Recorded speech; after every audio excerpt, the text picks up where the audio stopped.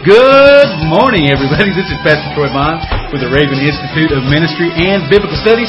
And here with me, looking bright and cheery today, is Scott Durant. Scott Durant. Arising and shining, for the light has come, and the glory of the Lord is risen upon thee. Folks, good to have you today. If you're joining us for the very first time, it is so good to have you today on a day that God truly has made for us to rejoice and be glad in it. And this is the Raven Institute of Ministry and Biblical Studies, which is a ministry of Raven Ministries International. If you want more information on Raven Ministries International, you can go to our website at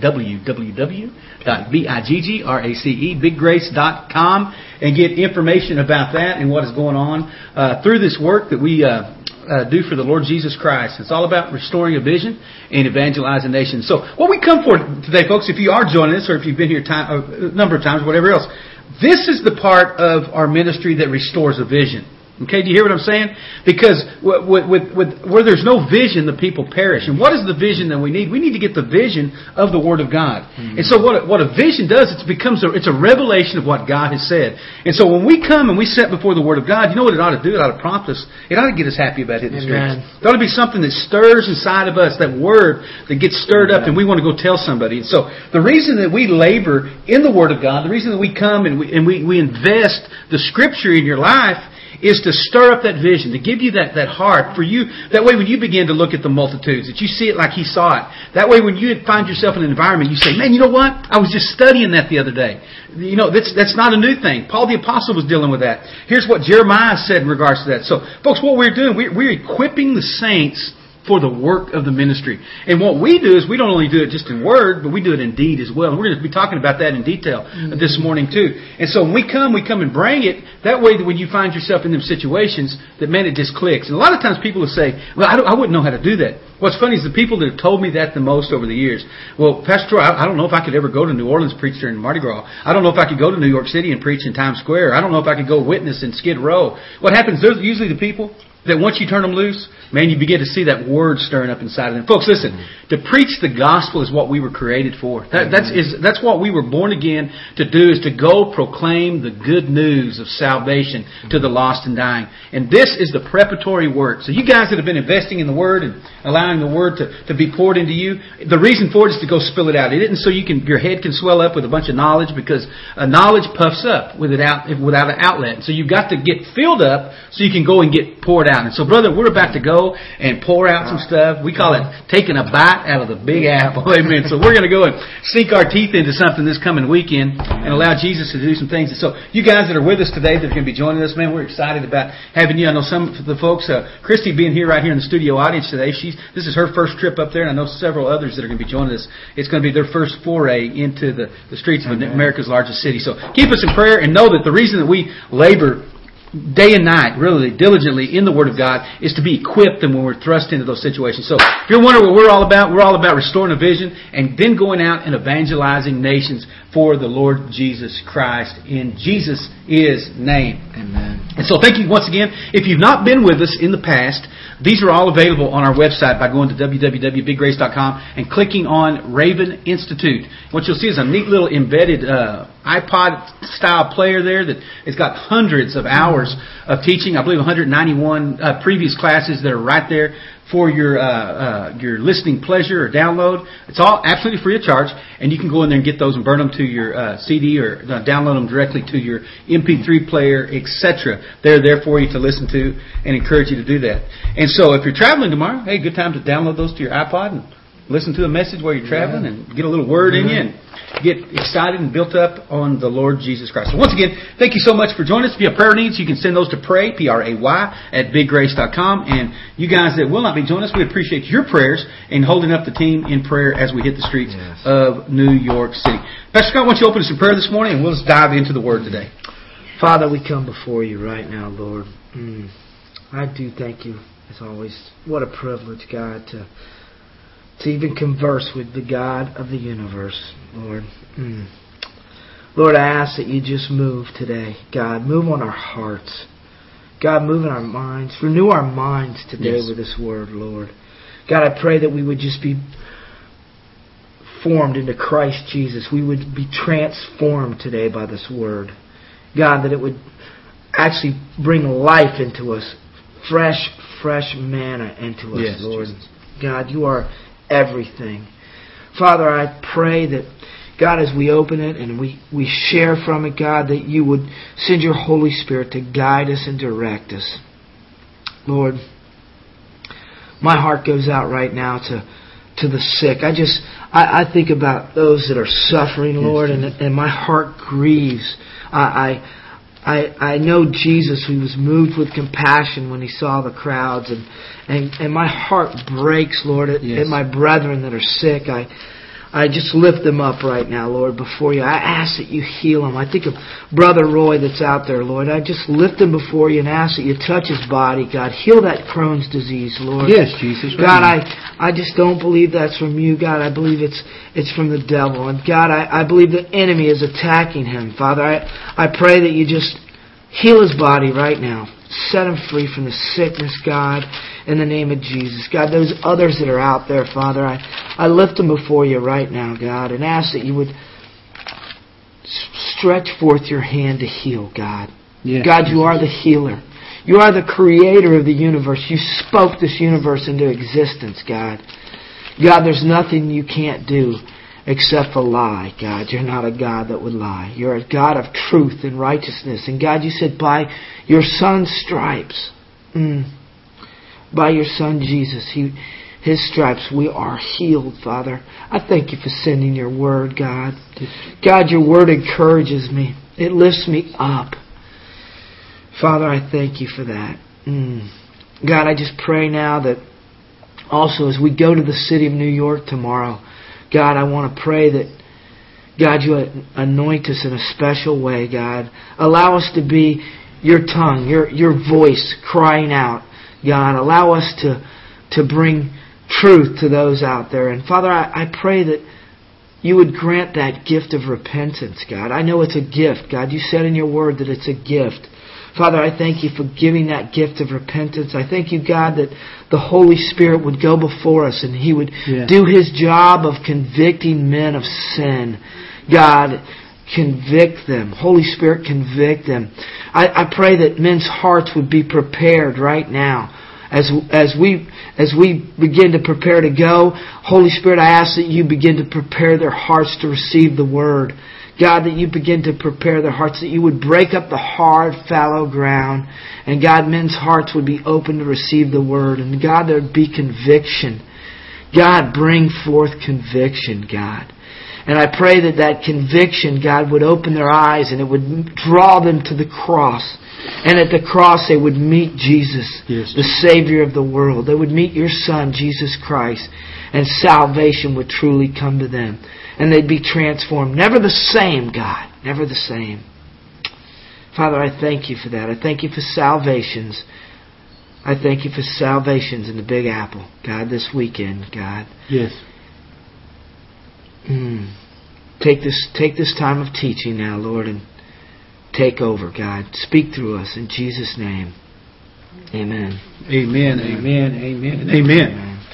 Praise be unto the Lord. Folks, if you're joining us for the first time, we are in the 15th chapter of the book of Romans, Paul's letter to the church at Rome. So I'll let you get there. We're going to be looking at verses 18 and 19 primarily today, and probably 20 as well.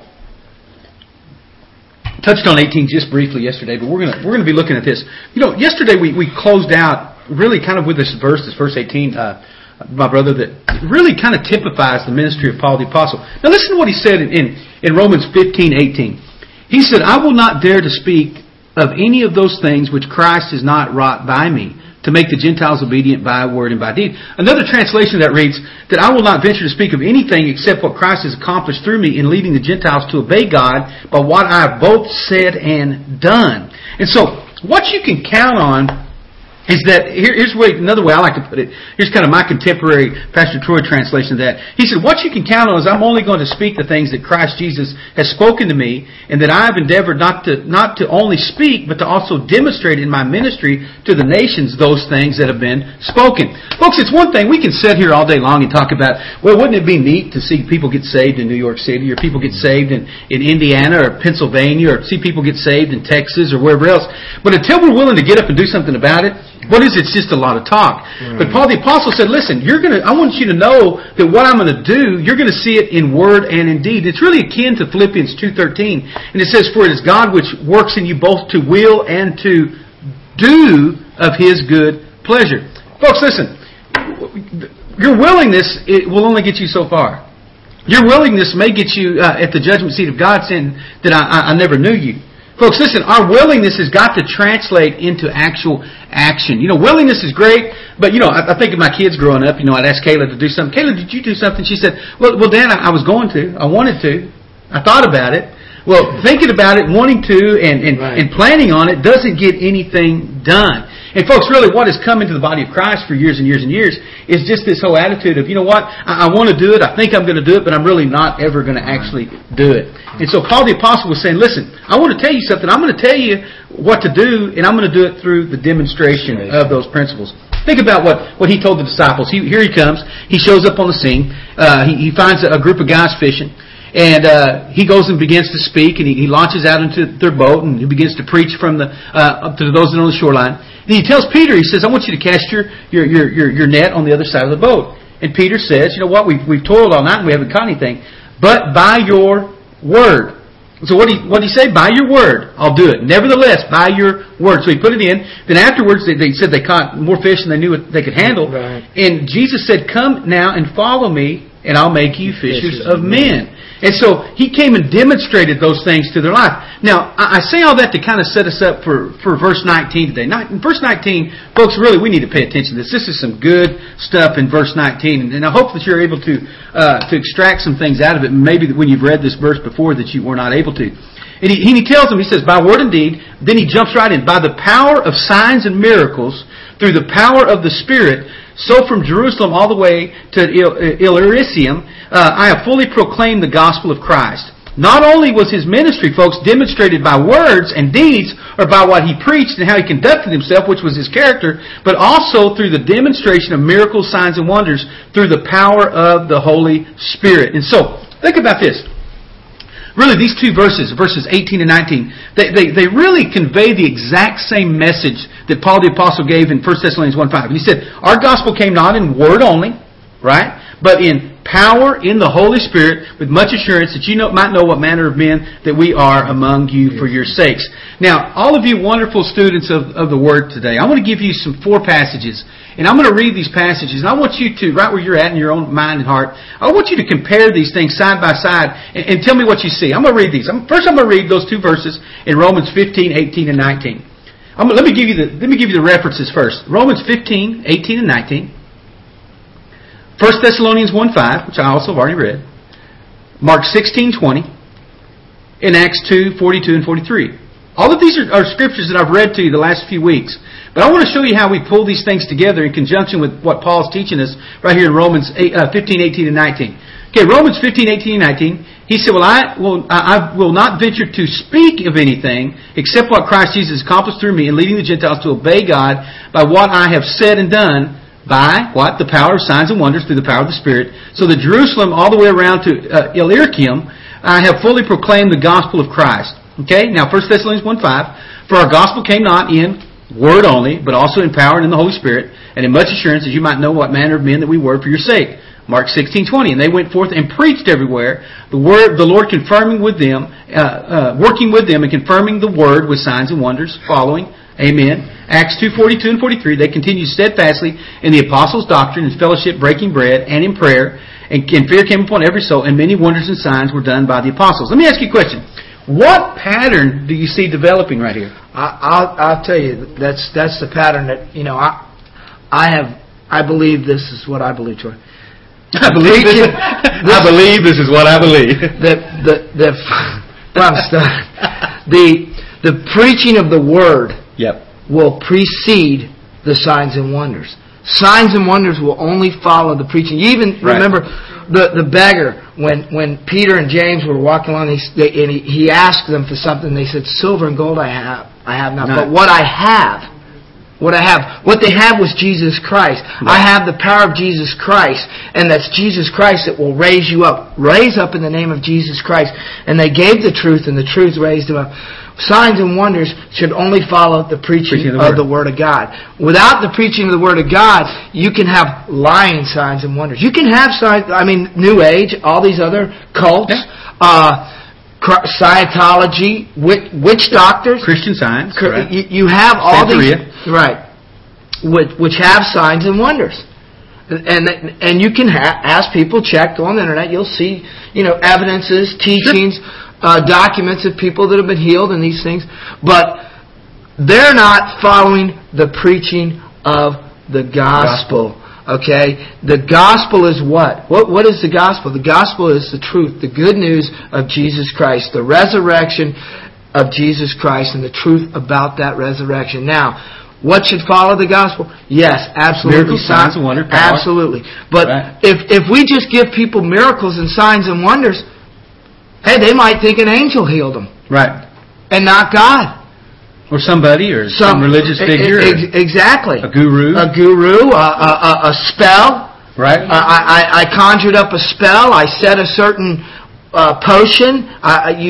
But when we preach Christ and Him crucified, and the truth of the gospel, then men know the truth, and then they know who healed them. I remember the first time I really saw someone healed on the streets, we were in England.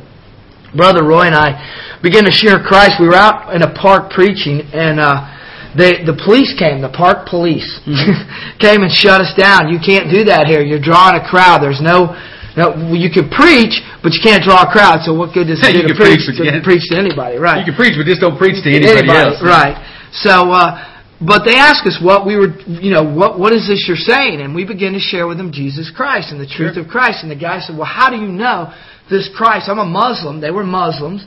And they said, how do you know this Christ is true? And Roy began to share with them, well, the evidence of Jesus Christ that I can prove is I've seen Christ, the living God, heal the sick, raise the dead. He's alive today, and He's able to heal today. And the guy says, well, how do you know? He says, well, I see Him. He says, well, could He heal me? He said, absolutely.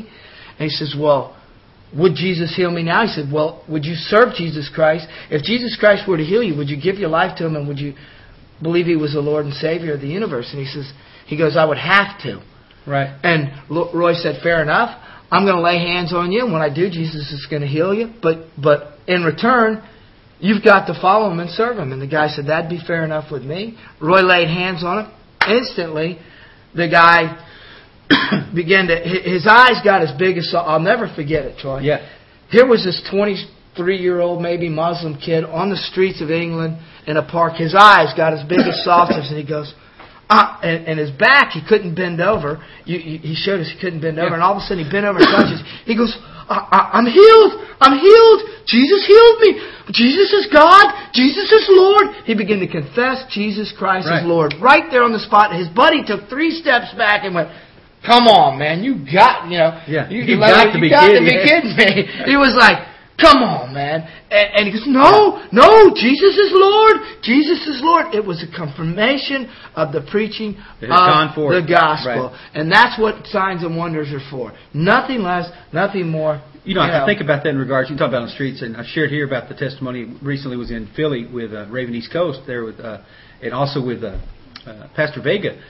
And we're out there talking right where the heroin intersection is, right there at Kensington and Somerset. And there's a guy that comes up that he's going to kill himself that day, but he was a heroin addict. Just felt like he was just totally had nothing to live for. And so praying for him and began to give him, but before I prayed for him, I gave him the Word. Amen. Began to share with him, here's what the Bible says. And I teach it's kind of like Acts 19:1-2, where when Paul came, he said, have you received the Spirit of God since you believe? And they said, we haven't even heard of it. And so he told them about it, and they received. And so here I am talking to this heroin addict by the name of Robert, and got his phone. I mean, he's doing great still yet to this day. Why? Because he received the truth before he received the miracle. And so I'm sitting there talking to him, and man, the power of God gets poured out on him after he receives the truth. Within that same context of time, another man was coming across the street that had a hobbled leg. He couldn't utilize his right leg because of an injury that he sustained in falling off a subway. And so I told him, I said, do you know that God can heal you? And he's like, Didn't know what to say because he didn't know. And so I took him to the Scripture. And I said, here's what the Word of God says. And so I gave him, I preached the Word to him in my little 90-second, 120-second sermon on the Word. But I gave him the Word. And I said, okay, the Word says that. Do you believe that? Yeah. And I said, so I'm going to pray for you. Prayed for him and he was healed.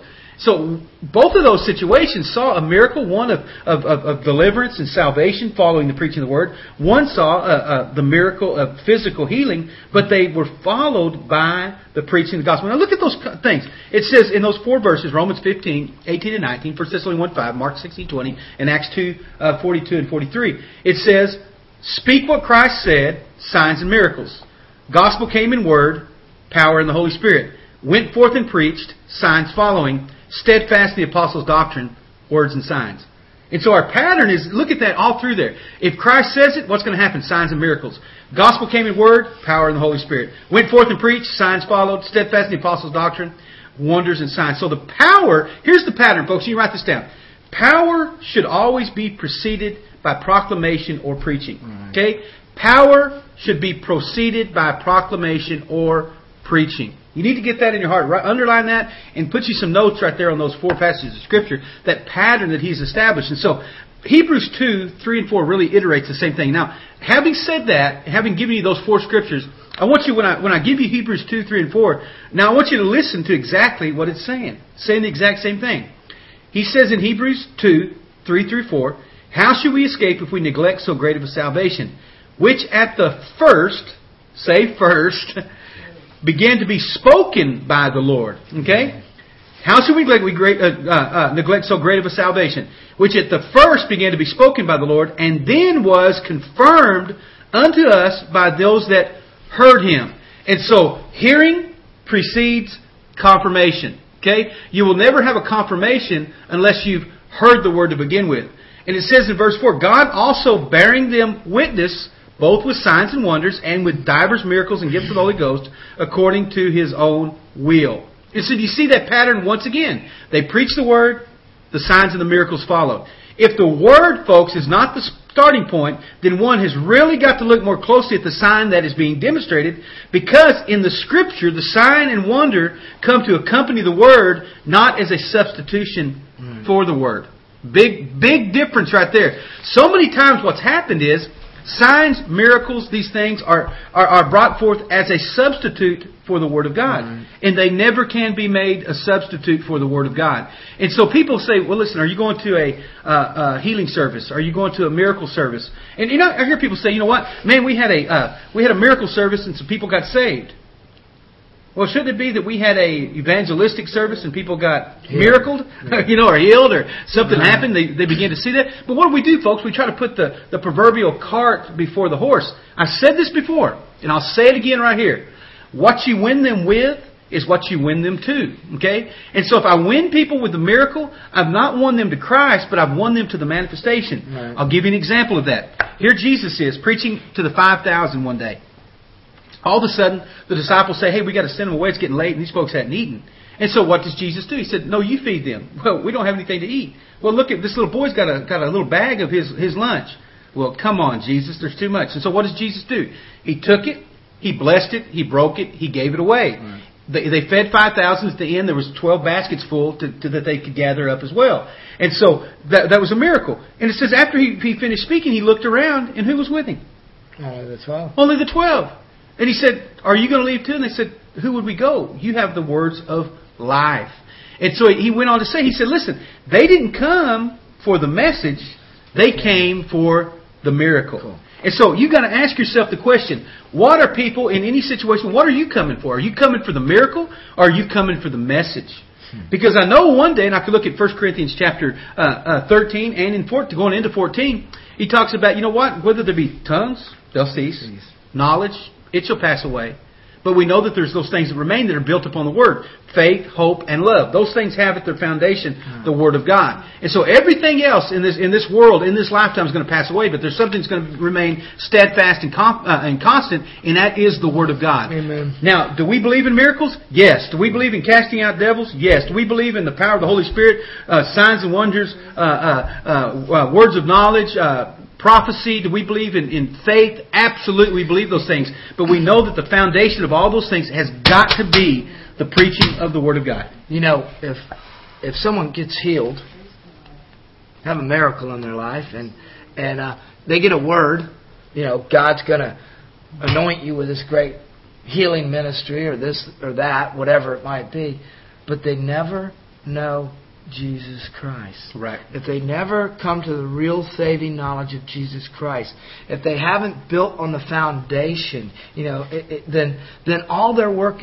all their labor will be in vain. They can go out and they can do miracles. They can do these things because it says there'll be those that say, well, Lord, didn't I prophesy in your name? Right. Didn't I cast out devils? Didn't I do many signs and wonders in your name? But depart from me. You never knew me. And what happens is they came and got the miracle. They even got a word to go and do these same things. But they never knew the Lord. They never... Jesus said, unless you repent, you will likewise perish. They never went to the foundation, the cross. It's a gospel that's taken the cross out of. Right. And what's happened is, without the cross, without the death of self, and Christ restoring us in a new birth, there is no salvation. So that really they're just walking. Right. They were never born again, and they go out and they do all these the works, and they may be great works. I mean, Mother Teresa did a lot of great works. But had no word. But was she born again? Not from her own testimony. From her testimony, you'd have to say no. Now, there's what I say. We're not. It's going to come down to, do you know Christ? Right. And does He know you? Exactly. And it's going to be determined through the Word. Exactly. And how do you know Christ? How do we get to know Christ? By being born again. Coming to the cross, surrendering, realizing we're a sinner, and repenting. Repenting means turning away from and clinging to Christ, but for forgiveness. Understanding that if it's not built on that basic principle, is that He's the Messiah and He's God, and if you think because of your works afterwards, in Hebrews 6, that's what it talks about, right? If you think now that you were saved in Christ and by doing works, by adding the law as your Savior, there no longer remains a Savior for you, because Christ is the Savior. Yep. That's our basic foundation. If we don't build on that foundation, man, we build a house on sand. Absolutely, man. Because once again, upon that rock that He's going to build His church. And which it all comes back to. And you look at the Word, it's really spread throughout the whole 66 books. Mm-hmm. It all points to Christ. It all points to salvation through Him. And that's what the whole book's about. Because He is the Word. Right. Man is fallen, and the only hope for man is through Christ. Look, I remember when I first started pastoring a church back in my early 20s, and I look at it now and I scratch my head and I'm thinking, what was I thinking? What was I doing? And I remember, here I am in a ghetto church, and here Melanie and I are in our early 20s. Our children were just babies, literally, at the time. And, people would come in off the streets because we were in that type of environment. So we would have drug addicts and alcoholics, and that never did change because that's where we were associated with in the church. That's where we're situated, I should say. But they would come in, and because of the way I saw people doing things, those demoniacs would come in, and I'd get them all stirred up. And I would, these guys would be writhing and on the floor and doing all kind of stuff, and people would be oohing and ahhing the whole 9 yards. Some of them got set free, some of them didn't, but there was never a shortage of a big show.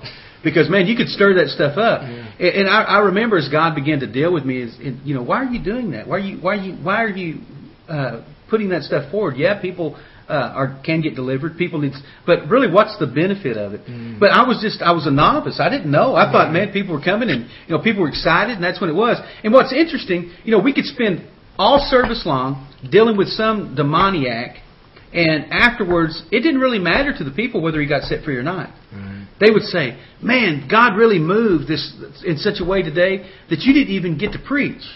Mm. And, when you hear that, you think to yourself, really, where's the emphasis that are people putting it?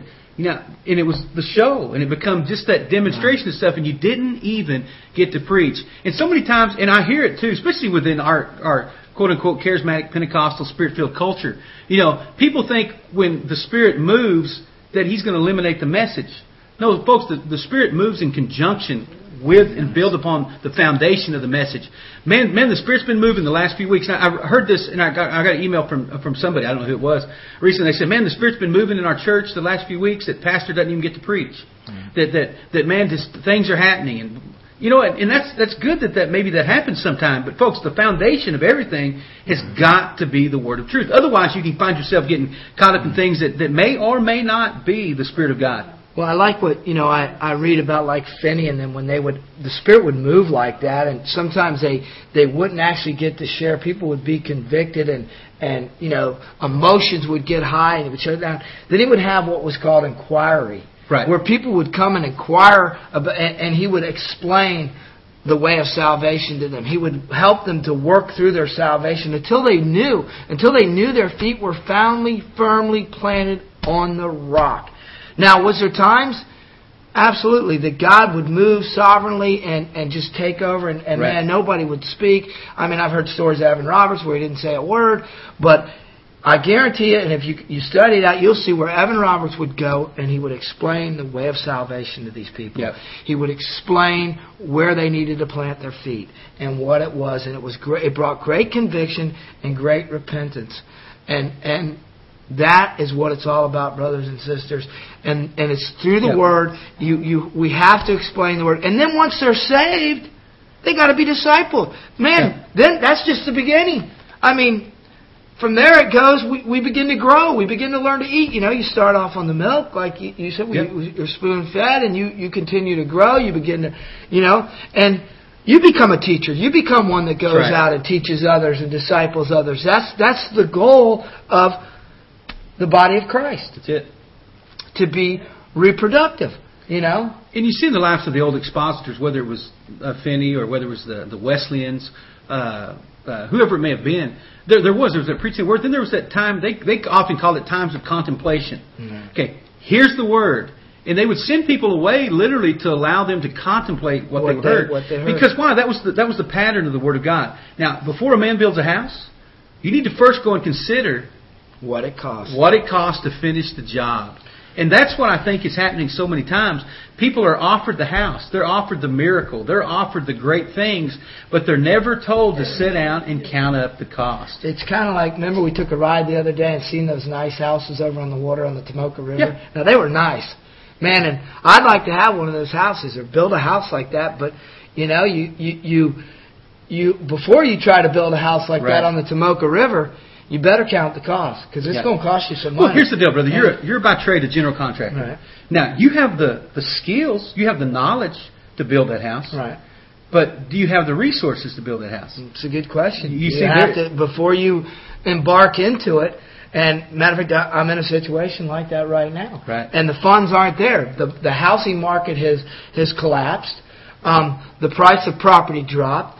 And in order to build a house that we have some property on, we would actually lose money. Right. It would cost us money to build the property. We'd have to sell it for less than what we could. And it wouldn't make any sense. It doesn't make any sense. We've literally, before we built that house, yep. I've had to sit down and count the cost, and now there's no value. There's no value in it. So I can't build it. I'd love to build a house. I have a set of beautiful house.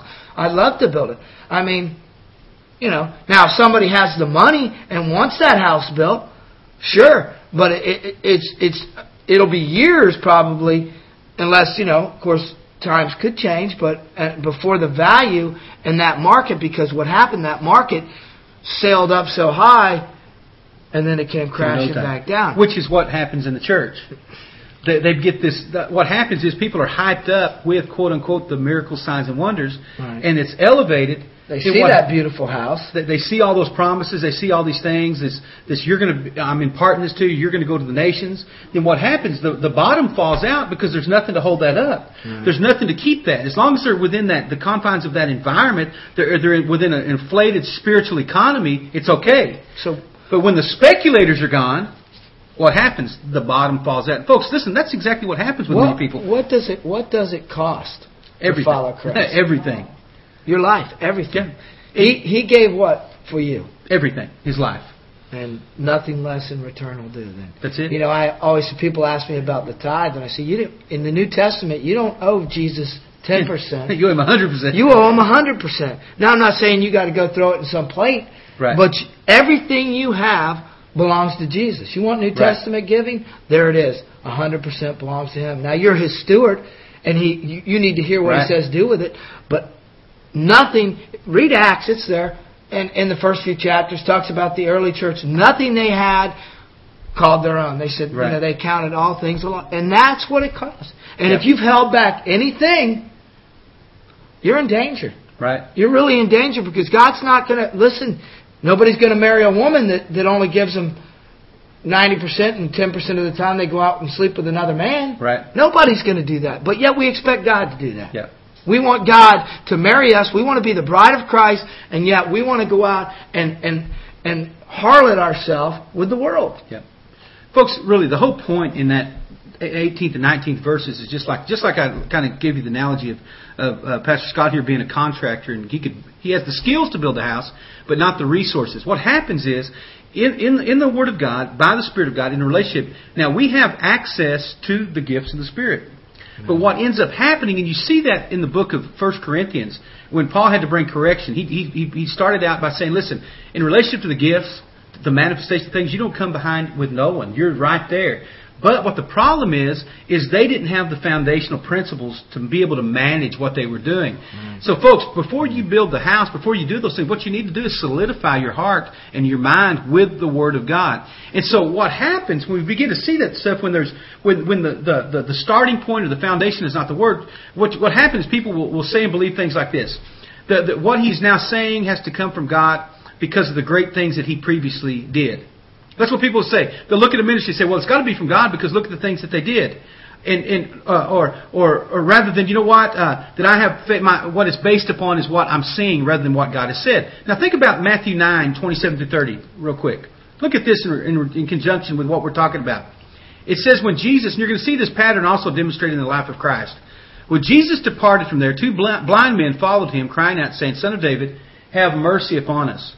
And when He had come to the house, the blind men came to Him, and Jesus said to them, do you believe that I'm able to do this? Okay? So what did He go out to begin with? Their belief system. He struck them, and they said to Him, yes, we believe.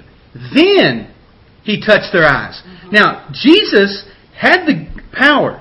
To Him was not given the Spirit with any type of measure. And so He had the power. He didn't have to ask them that question. Right. He could have just done it. But what did He say? He built it upon the foundation of believing. He said, do you believe that I'm able to do it? They said, yes. And He touched their eyes. And here's what He said. He said, according to your faith, let it be unto you. And their eyes were open. You know, I noticed something else in there, Troy. It says here, the Son of David. They actually knew who He was. Right. And when they said, yes, Lord. They knew who He was. Right. They didn't just know, hey, you can do a miracle. No, they knew He was the Lord. They knew He was the Christ. Yeah. And I see that through the gospel. When somebody knows and understands they're convicted already and they understand who Jesus is, then He gives them the grace. Yeah. He gives them the help. But anytime you see someone who doesn't know who He is, who the Pharisees, for example, denied who He was, He struck them with the law. Right. He struck them at the heart. And He called them what they were. Exactly. And we don't see Him giving them that. Right. Good point there. I just happened to... Yeah, really, because that's the basis. They had a belief system built upon their knowledge. And folks, it comes back to, once again, we can't underscore it enough. What you're one with is what you're one to. And so if people are, quote unquote, one to Jesus strictly through His miracles, what happens if the miracles stop? Then is there a discontentment? Or what if somebody's won through the prosperity message? What if they cease to be prosperous at a particular time? Do they get disconcerted in their relationship with God? But folks, if you're won through the preaching of the gospel, a gospel that says if you want to come after me, you've got to deny yourself, take up your cross and follow me, then it doesn't matter what comes. Brother, for me, when the Lord Jesus Christ came into my life and He saved me and He called me, my choices at that point were made for me. And so I at that point, I stopped sitting around thinking, what do I want to do? Or what do I think? Or what is it? I had to come in line in my life with what the Scripture says. And so if it couldn't be measured, if there wasn't a consistency or continuity in it, it was. And so the things that I endeavored to do 15 years ago, You know what? What my life is a continuation of those things. It didn't, okay, I'm going to do this for a while, and now I'm going to do something else, or I'm going to serve you, God, for a minute, and I'll be back because now I got some other plans. I want to start a business, or I want to do this, or I'm going to run off and get married, or whatever. Everything has to come in agreement with the plan that God has. Now, does God care if you have a business? No. Does God care if you get married? No. Does God care if you raise a family? No. Does God care what? No, not at all. But those things have got to come into that word that He's spoken in the directive on your life. And so that foundation is being built upon those things, then you're not all over the charts. Then if you're won through repentance, if you're won through walking in righteousness, if you're won by becoming that doulos, that servant and that slave to righteousness, then everything is going to be built upon those principles. Right. Then it doesn't really matter what happens. Right. Because you're not focused on the temporal, you're focused on the eternal. I could think of some really good examples of people like Joni Eareckson Tada. Yeah. There's a lady that in a wheelchair for 20-something years. Probably 30 years by now. And she has served God. I mean, she's definitely one of my heroes of the faith. And no, she's not been healed. But God said His grace is sufficient for her. She still serves Him. Yeah. She serves God knowing that, man, I'm going to get a new body in heaven. And it really doesn't matter how I have to suffer here on this earth. And whether Jesus heals me or doesn't, I'm going to serve me. Because you know what? He already did enough for me. He died for my sins. Yeah. He cleansed me from all unrighteousness. And man, if God never did another thing for you, He sent His Son to die. How much more could we ask from God? Who, in all righteousness, He's God. He didn't have to.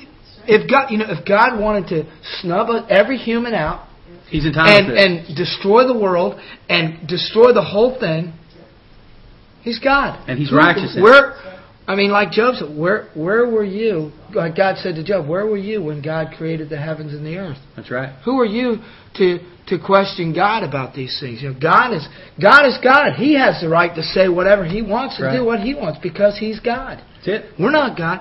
But it just shows how graceful and how merciful is when He does heal. And He does do more than that. He does bless us. He does do those kind of things. But it's not based on those things, man. It's based on our salvation. Everything's got to come out of that.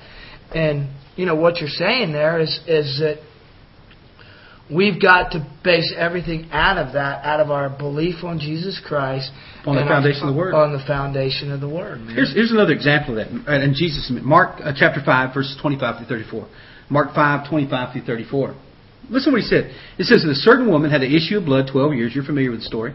And it says she had suffered many things of many physicians. And had spent all that she had, and nothing got better, but she grew worse.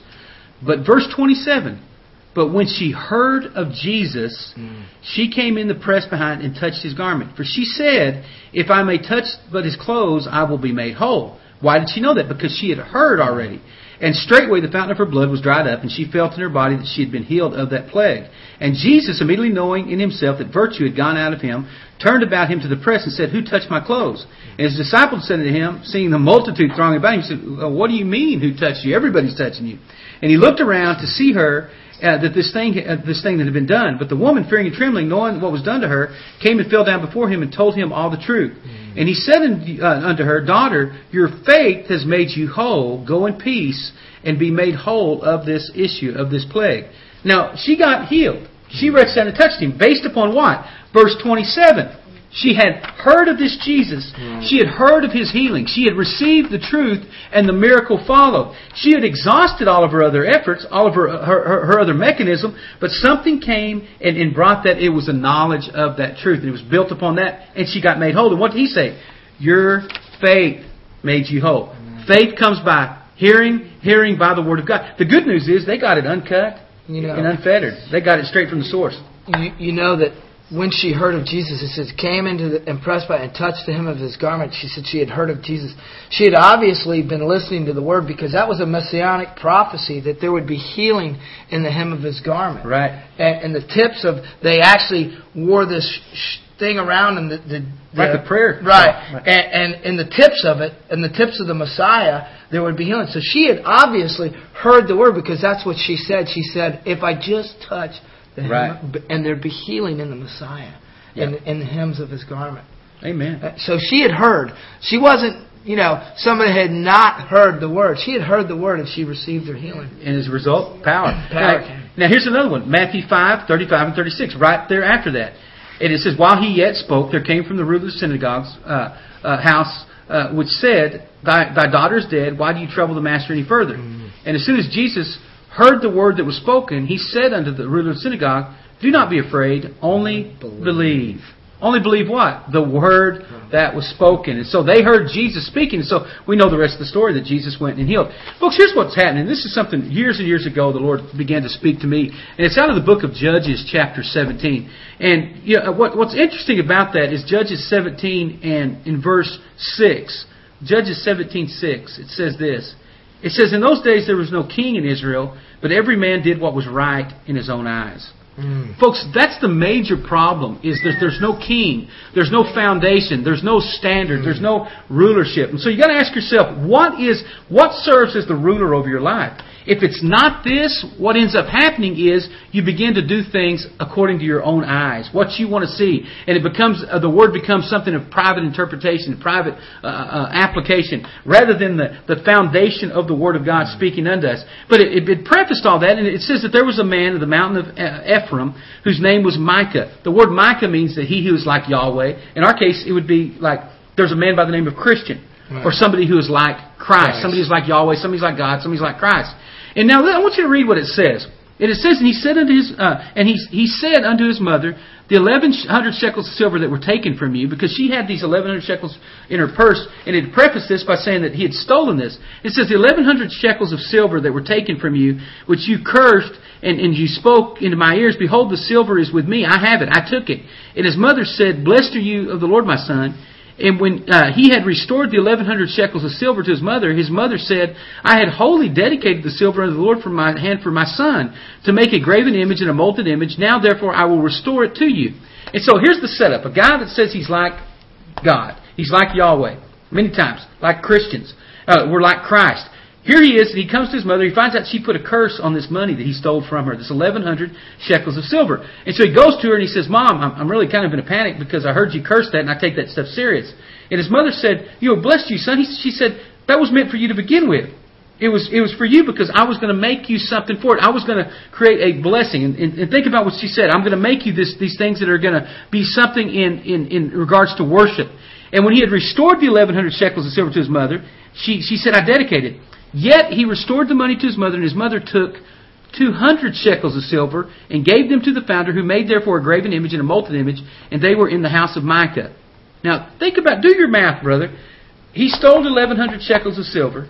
His mother said they were meant for you, to be a benefit to you in your religious practices. And it says he restored those to her, and she took how much? 200. Right. And so how much is now missing? 900 shekels of silver is now missing.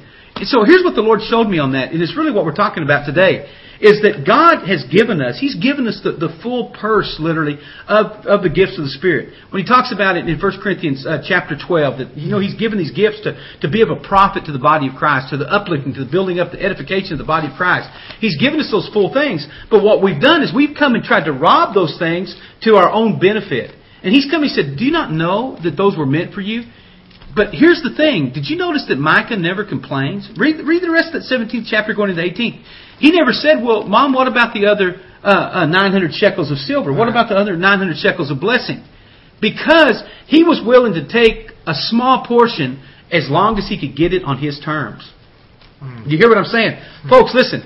As long as you're willing to settle for a 200 shekel miracle, that's all you're ever going to get. Unless we're willing to pay the price and humble ourselves and allow the Word of God to become our foundation, we will never know what it would be like to have the full measure of that 1,100 shekels of the outpouring of God's Spirit. And so what I've seen being brought up, quote unquote, in a Pentecostal, being brought up around the Spirit-filled home and all these type of things, I've seen a lot of 200 shekel miracles. I've seen a lot of that. I've seen the people falling out. I've seen the people with the backaches get healed. I've seen the people that, maybe they got healed, but, they felt a burning. I've seen all that. But you know what I've failed to see is for them to line up dozens upon dozens of wheelchairs with the people that with the cerebral palsy, or people that were total paralytics, and to see instantaneously them all jumping out of their seats. Right. That's 1,100 shekels. Or seeing the full manifestation. You hear all these things. Well, somebody's getting raised from the dead. Then you begin to call around and try to confirm it. Well, they weren't really dead. They wanted to die.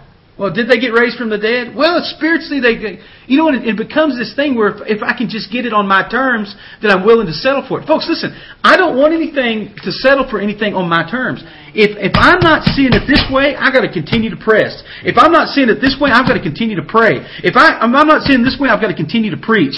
And if I'm not seeing it this way, I've got to continue to pursue after Him. Because I'm not going to be satisfied and say something that is so glorious and so powerful if it's not measuring up to the fullness of what He has for us. What has He called us? To see us, to come to that place of the fullness and the stature of Christ Jesus. And the only way it's going to be built is to be built upon this Word that He has given us to speak and to be building upon the foundation of the Word of God.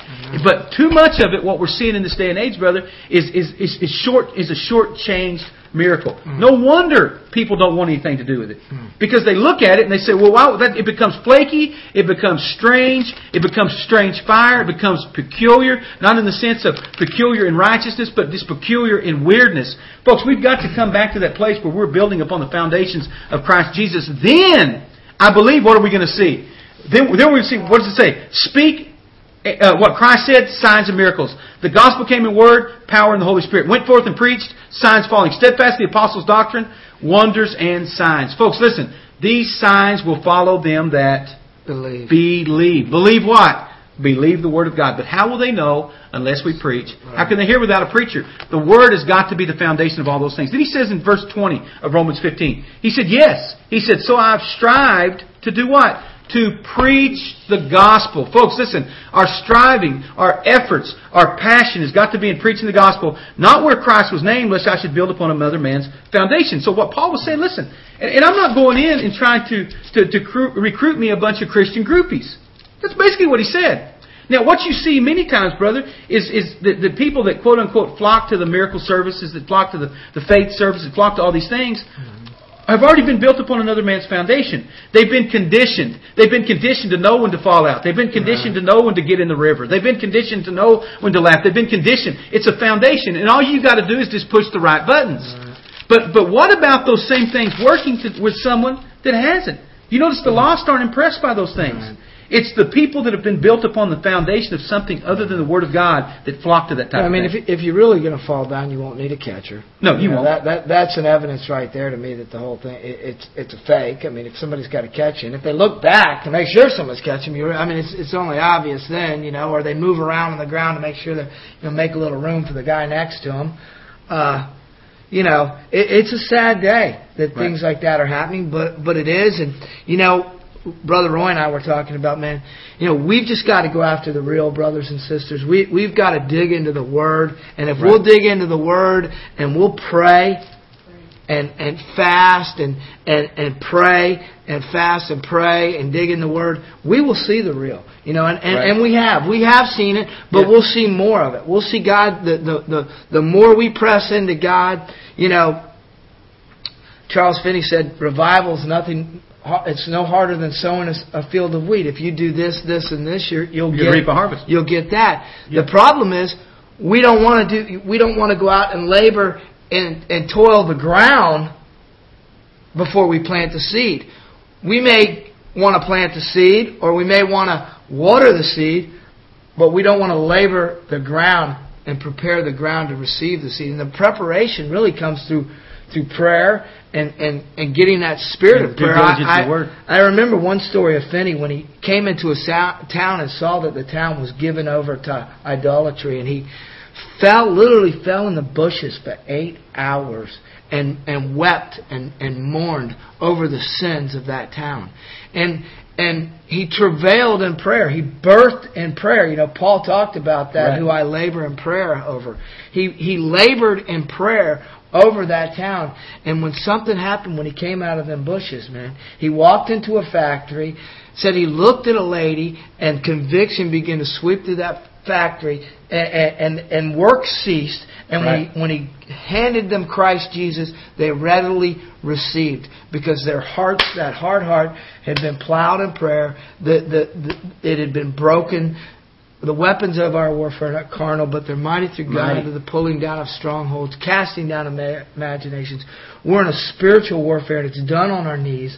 And if we'll spend more time on our knees and more time living in the Word of God, listen, if you're not doing what it says in the book, and we're not praying like it says to pray in the book without ceasing, Right. and praying until, how long should you pray? Until you now, pray. it's not. It doesn't mean vain repetitions. It doesn't mean I get up there and say, "God save him, God save him, God save him, God save him, God." That's not what it's saying. Right. We've got to see what does it say in the Word, and seek Him. And seek Him. And if we'll seek Him and do what it says in the Word, we'll have what it says. Brother, I think about different seasons. I've been in the ministry a long time, preached, pastored, and built churches, etc. And, I can think of different times that, I could say, I think about times that are so fond to me about when I lived in New Orleans for those 3 years. And we would be out on, quote-unquote, Bourbon Street preaching the Word, and we'd see, dozens and dozens of people that were coming to the Lord, and you couldn't even get off the streets. That was great. But, but now I know God is doing something. And really in my heart, just the preparation for something greater. Those were good times. Those were awesome. Those were times that anybody would love to live and even to experience or re-experience those things. But, for myself, especially in the last year, that it's been a knuckling down in getting into the Word like never before. And so, whereas in the past, there was a lot of time out. I know in this past year for myself, just the things He's had us do, this due diligence to the Word of God. Okay, you've done those things. Now it's time to come and this thing. And so here we are. We're teaching 5 days a week and putting that Word in. So you get to come and be a benefactor of those things. But just the time that goes into preparing for that.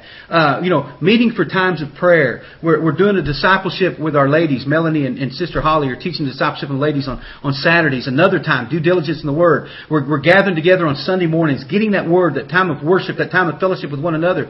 All those things are necessary components to when but God begins to unleash those things. There's the preparation. Right. And so I know for me, in really over the last year or so, specifically, it's been that pushing in. Okay, you really need to get geared up. You really need to get solidified. You really need to do the due diligence in the Word of God, because there's going to become the time doing it where you're going to have to unload all those type of things. And so, folks, I really want to encourage you, like we're saying, man, get into that Word. Allow that Word to get into you, because there's going to be a time where you're going to have to extract all these things. Is it laborsome? Yes, it is. It's a lot of work. It's a lot of effort. You think, man, I'm spending all this time doing this, and I need to go and apply. There's going to be plenty of time for the application of these things, and even as you go. But folks, I'm telling you, even as we begin to pray and fast the first of the year, the Lord spoke to us. It said, listen, I'm calling you to a place of righteousness. Where does it come? Therein is the righteousness of God revealed.